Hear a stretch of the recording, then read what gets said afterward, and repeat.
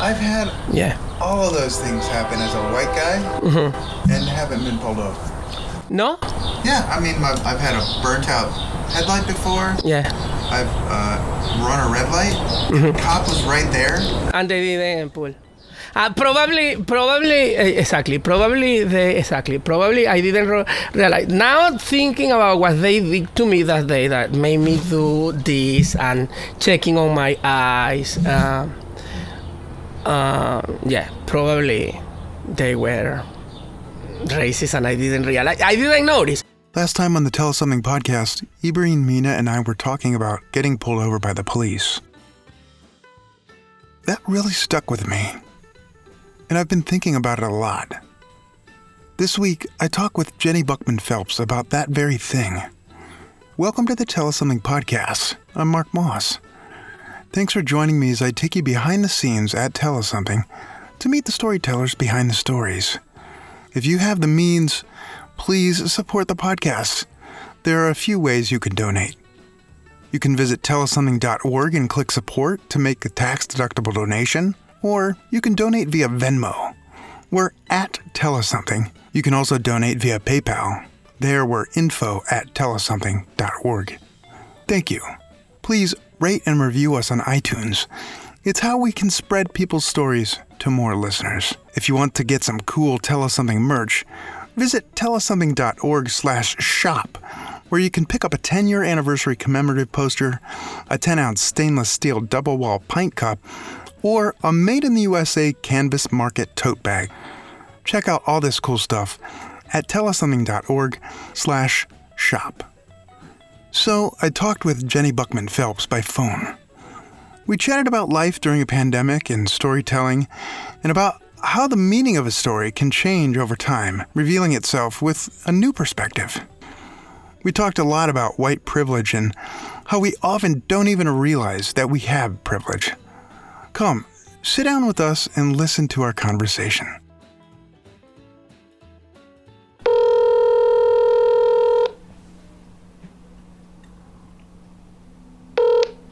Hello. Good morning. How are you? I'm all right. How are you doing? Good. Good. We're calling it the Corona Coaster here. Oh, yeah, that's accurate. I'm glad you're back to work. Yeah, me too. How long were you closed? 6 weeks. Oh my God. Well, I hope that people are being safe when they're coming in and stuff. I would say most of them think that they are. For some reason, I think that people assume that they don't need to wear a mask when they're coming in because maybe they're so familiar with us, and somehow the virus has become something that like bad people get. I jokingly call it the new lice because it feels like it's a moral failing if you get sick.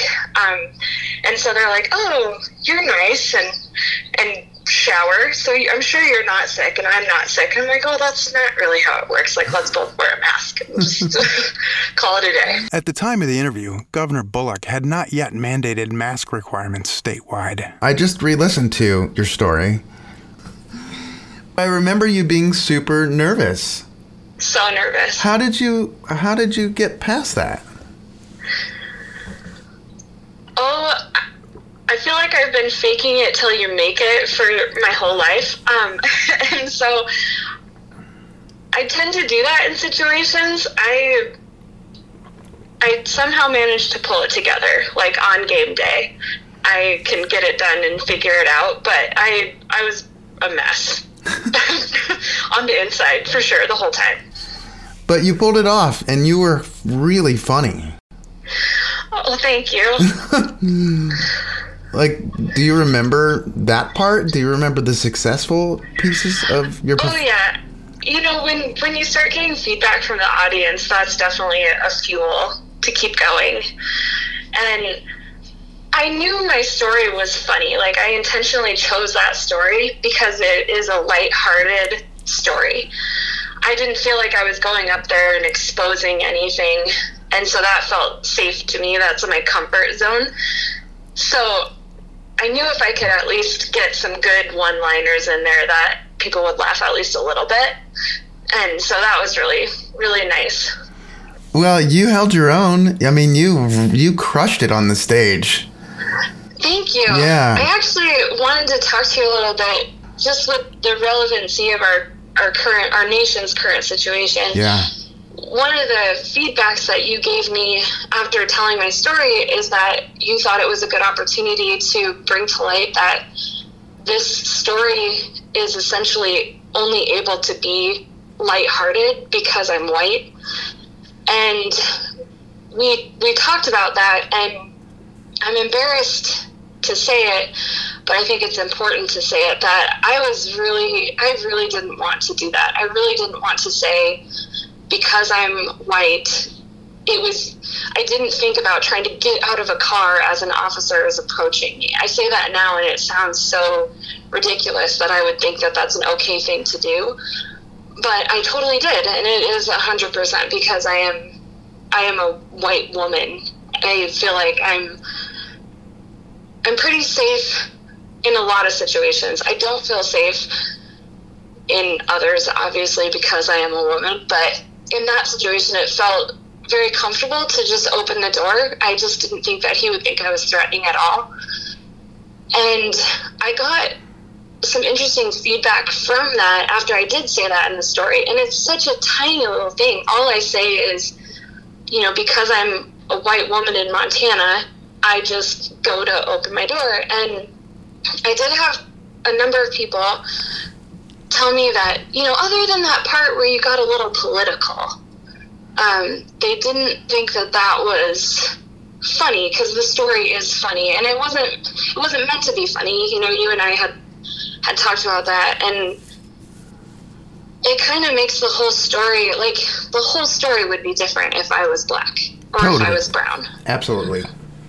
And so that is something I've thought about a lot recently. Tell me about that. Putting a license plate on my car that even draws attention in the first place. I knew that license plate would get attention. Why would I do it if I didn't? I was an 18-year-old girl with an awesome car. I wanted people to notice. And I'm not sure that minority people would do that. Yeah. I just don't know. I can't imagine that they would in that way. Not in one where, it said tipsy. I thought it was funny because tip over easy and alcohol, Yeah. I didn't think I would get pulled over all the time for it, but I did know what I was insinuating when I put it on there. Sure. And so, it's just something that I've thought about.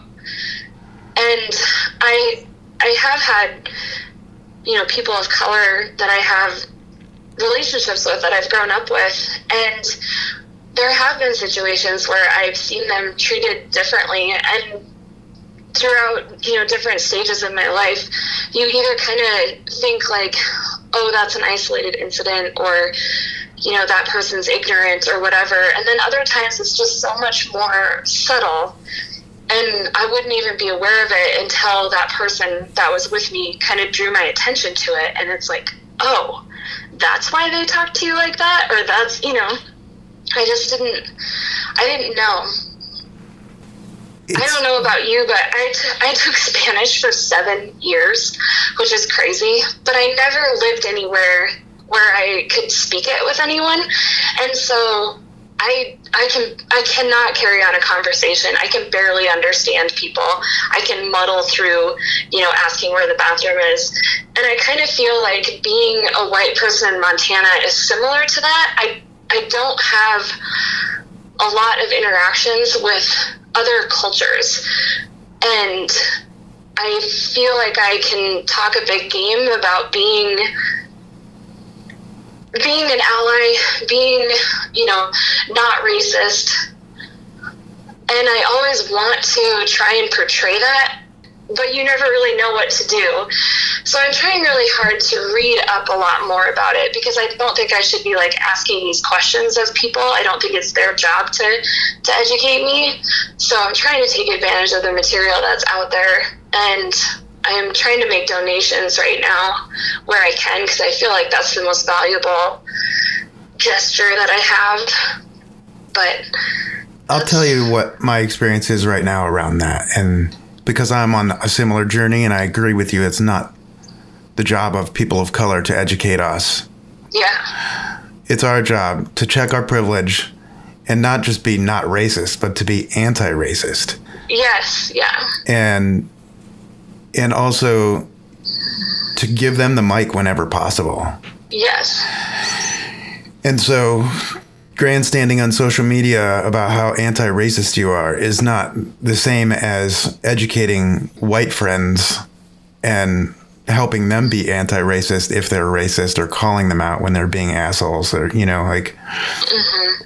And I have some people of color across the country who are like, you're right, it's not our job, but we will help you when you need it. And here are the resources. Do your homework first. Yes. And then if you're confused, call us. So if you want me to send you those resources, I can. Sure. We've got an awesome bookstore here in Helena, Montana Book Company. Yep. And they've been posting a ton of material on their Instagram account, different books and websites. And I think that's been really great. My 12-year-old and I actually read The Hate That You Give earlier this year, and it's very good, and it's all from the perspective of a teenage girl. And my daughter's 12, and I'm so glad that we read that, because she was able to look at the content coming from some media sources and have a much more discerning eye, and realize that those sources were trying to make you feel a certain way and depict these people that are protesting in a certain way that isn't accurate. Right. And is very skewed. And I was really impressed that she actually thought about that, and her and I have had a number of conversations about it. And yeah, it's a really good book. I highly recommend it. It's a lifelong journey. Yeah, it is. When you told your story, I know that was an uncomfortable piece of it. What was the focus? If we were to remove that piece from your story, what would have been the purpose of you telling it? Just to entertain people? Yeah, so the purpose of me telling that story was to entertain people. The purpose of me getting up and telling a story was to try and give myself a goal and accomplish it. Do something scary. I think that we kind of have to flex that muscle on a regular basis to keep our life fresh and exciting. And I think that's a really great way to do it, is to do something that scares you. And that's something that has just, it's really fulfilling. And I love it when people get up and share stories. And honestly, having people share stories is one of the ways that I feel like I learn more about myself, and the lens that I view my world through is, understanding other people's experiences and hearing them say it. And I love that they can get up and share a story and nobody's asking you questions. The story doesn't get diluted by other people's feedback. You're just getting this story from someone, and you can sit and process it. And to hear somebody tell a really emotional story in real life is really powerful. And I wasn't at a place where I wanted to do that. I just wanted to get up and tell a story that was pretty funny. And the scary part for me was just doing it. The people that get up and tell these really raw emotional stories are amazing. And I really, really, really value their courage. Jenny Buckman Phelps was born and raised in East Helena, Montana. As a young woman, she headed west, like the gold prospectors before her, and settled in Helena. Jenny has been doing hair and listening to stories for 11 years. She lives with her husband Colin, daughters Grayson and Grier, and her dog Lane. She told a story in front of a live audience on May 9, 2019 at the Myrna Loy in Helena, Montana. The theme that night was getting away with it. Jenny calls her story Getting Tipsy.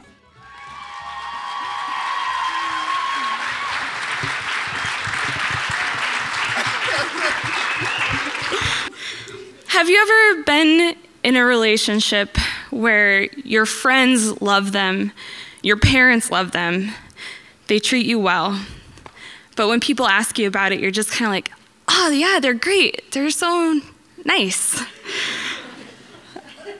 It's 2004, I have just graduated from high school, and I've been in a relationship like that for 3.5 years with a Dodge Neon. And that 3.5 years of safety, reliability, affordability is gone the second that I see the Jeep Wrangler. I've been working at this point for 2 years at the Golden Corral, or as my dad liked to refer to it, the Gilded Trough. And I've been stashing sweaty, greasy 1s and 5s in piles of hundreds under my bed. And this is the day that those are gonna come out. And my parents had probably hoped that I would spend that money on something a little bit more responsible, like my education. But as soon as I saw that car, I just had to have it. And it's days that I'm now sitting in front of the salesman, and he finds out that I've just graduated from high school, and I'm sure some of you can relate to this. As soon as people find out that you are moving on to a next stage of your life, they have this need to give you advice. And all I want are the keys. But instead, he tells me about a way to get out of traffic tickets. And I was like, it sounds really improbable that you could get away with this, but it's interesting nonetheless. So I get the keys, I'm in the car, and I'm sure some of you have felt this. When you fall in love with a car, it's not the car, it's who you think you're gonna be in the car. And I am awesome. My hair just casually blows in the wind. I look down on people that can't go on places. Potholes mean nothing to me. And it feels amazing. And all these people are waving to me. And I realized that it's other Jeep Wranglers. And I was just like, oh, me? Well, yes. And I casually wave back, and I'm part of this club, and I'm starting to notice all these other drivers and cars, the Wranglers, nothing else. And they're a group of very clever, funny people. And there's a lot of stickers that have a general theme of, you know you've always wanted a topless model, or sometimes I go topless. And then I really like the ones that were put on the vehicle upside down, and it says, if you can read this, please flip me back over. And I'm starting to plan out my license plates, because this is the first time in my life I've ever wanted vanity plates. And so I'm like, these guys are really clever and funny. I need to come up with something that plays on the Jeep. And I come up in all of my 18-year-old wisdom with Tipsy, Tipsee, because it tips over easy, which seems obvious to me. And I go in and I'm getting my license plates, and the lady is like, are you sure this is what you want to do? And I'm like, yeah, I drive a Jeep Wrangler. And she's like, okay. So I leave the office with a bullseye, and I put it proudly on my car. It is maybe a week, and I'm pulled over on the side of the road. The lights are flashing behind me, and I'm just kind of sweating. And because I'm in love with this car, I haven't noticed its faults to the full extent. And one of them is that the driver's side that I should be able to unzip the window, it doesn't work. It's zip tied shut. And as I'm collecting my driver's license and my insurance and my registration, I'm kind of realizing like, oh no, like I need to be able to talk to the guy. And so in a move that felt comfortable to me as a young white woman, I just start to get out of the car, and immediately it's, ma'am, get back in the car, get back in the car, get back in the car. And so I like shut the door, and I'm just like, oh my God, okay. So I'm waiting, and he comes over and he starts pounding on the plastic, and he's like, oh, get the window down. And I'm like, I can't do it. And so he opens the door, and he's like, do you know why I pulled you over? I'm like, no, sir, no. He's like, well, you were going 35 miles an hour. And I'm waiting for the rest of it. He's like, in a 45. And I'm waiting for the rest of it. We have reason to believe that you are under the influence. Now, it is 10 a.m. on a Tuesday morning. I am driving to work, and all these people are passing by. And did I mention that my Jeep is teal? It's noticeable. And so I'm just embarrassed. Like, all these people are driving by. My parents are going to find out. And I am having to stand on the side of the road in the hot sun and do this and try and walk in a straight line as I'm like terrified. And eventually I get to go back into the car because I am not drunk, and I get a ticket for obstructing the flow of traffic. And I am upset. But I start to think about the advice that the salesman gave me. And the salesman told me that if I get a traffic ticket, I go into the courthouse, and instead of paying it, I say, I contest. And then the police officer has to show up at a later date with me, and he has to testify to the events. And sometimes police officers will have better things to do in their day, and they won't show up to those, and if they don't show up, you get to leave. So I try this, and it works. And I can't believe my luck, and I leave. And it's not long after that I am again on the side of the road. And again, I'm being questioned about whether or not I have been drinking. It is dark this time. I had not used my blinker to go around a vehicle. And so I'm sitting there waiting, and I can see the officer kind of like shaking his head a little bit. And I get a ticket for failure to use my blinker. I do the same method, and it works. And I don't have a ticket. And I'm complaining to my dad at this point, like, God, I have to drive so safe. And he's just like, yes, I have brought this on myself, and it couldn't have worked out better for my parents. Ticket number 3 has me asking, are you pulling me over because of my license plates? And the officer's like, well, it doesn't help. But I take my well-worn path to the courthouse, and again, no points, no fine, I get to leave. At this point in time, the Jeep and I decide to take our traffic violation spree on the road. And ticket 4 and 5 are in Butte, Silver Bow County. And then 6 is in Beaverhead County. And at this point, it's like kind of fun a little bit, because I'm like, it doesn't matter, pull me over. And I'm like, so you like that license plate? It's pretty funny, isn't it? And they're just like, whatever. And so ticket 7 is rounded out back in Lewis and Clark County. And eventually I do have to part ways with the Jeep, because if an 18-year-old girl in a teal Jeep Wrangler with Tipsy on the license plates isn't a target enough, what would happen if I could have put a car seat in the back of it? Thanks.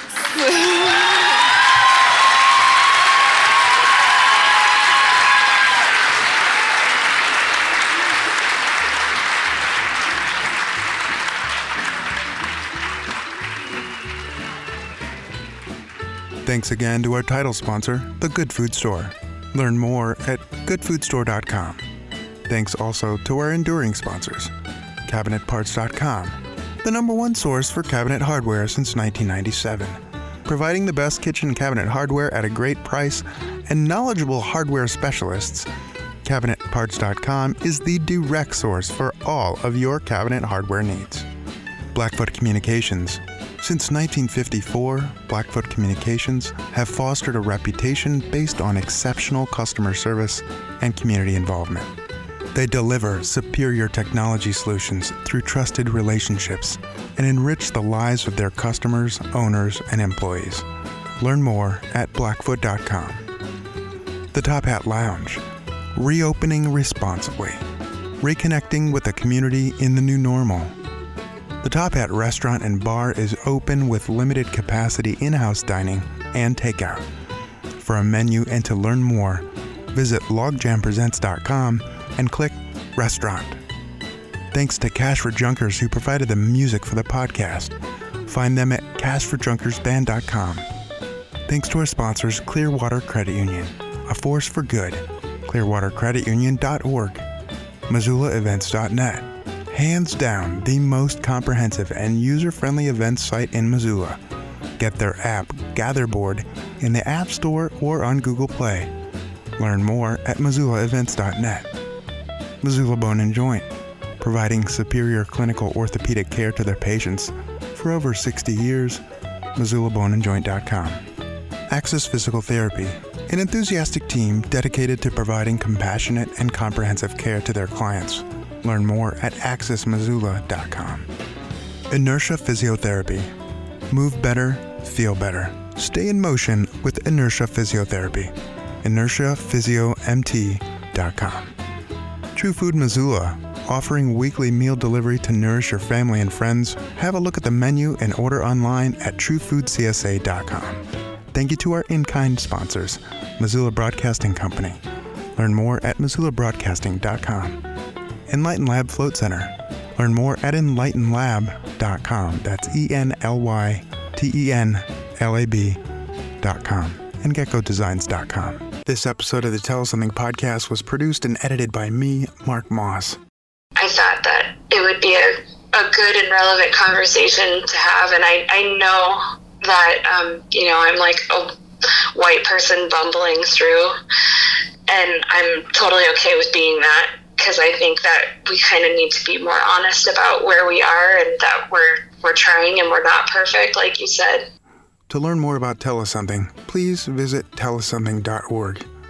Stay safe, wear a mask, take care of yourself, and take care of each other.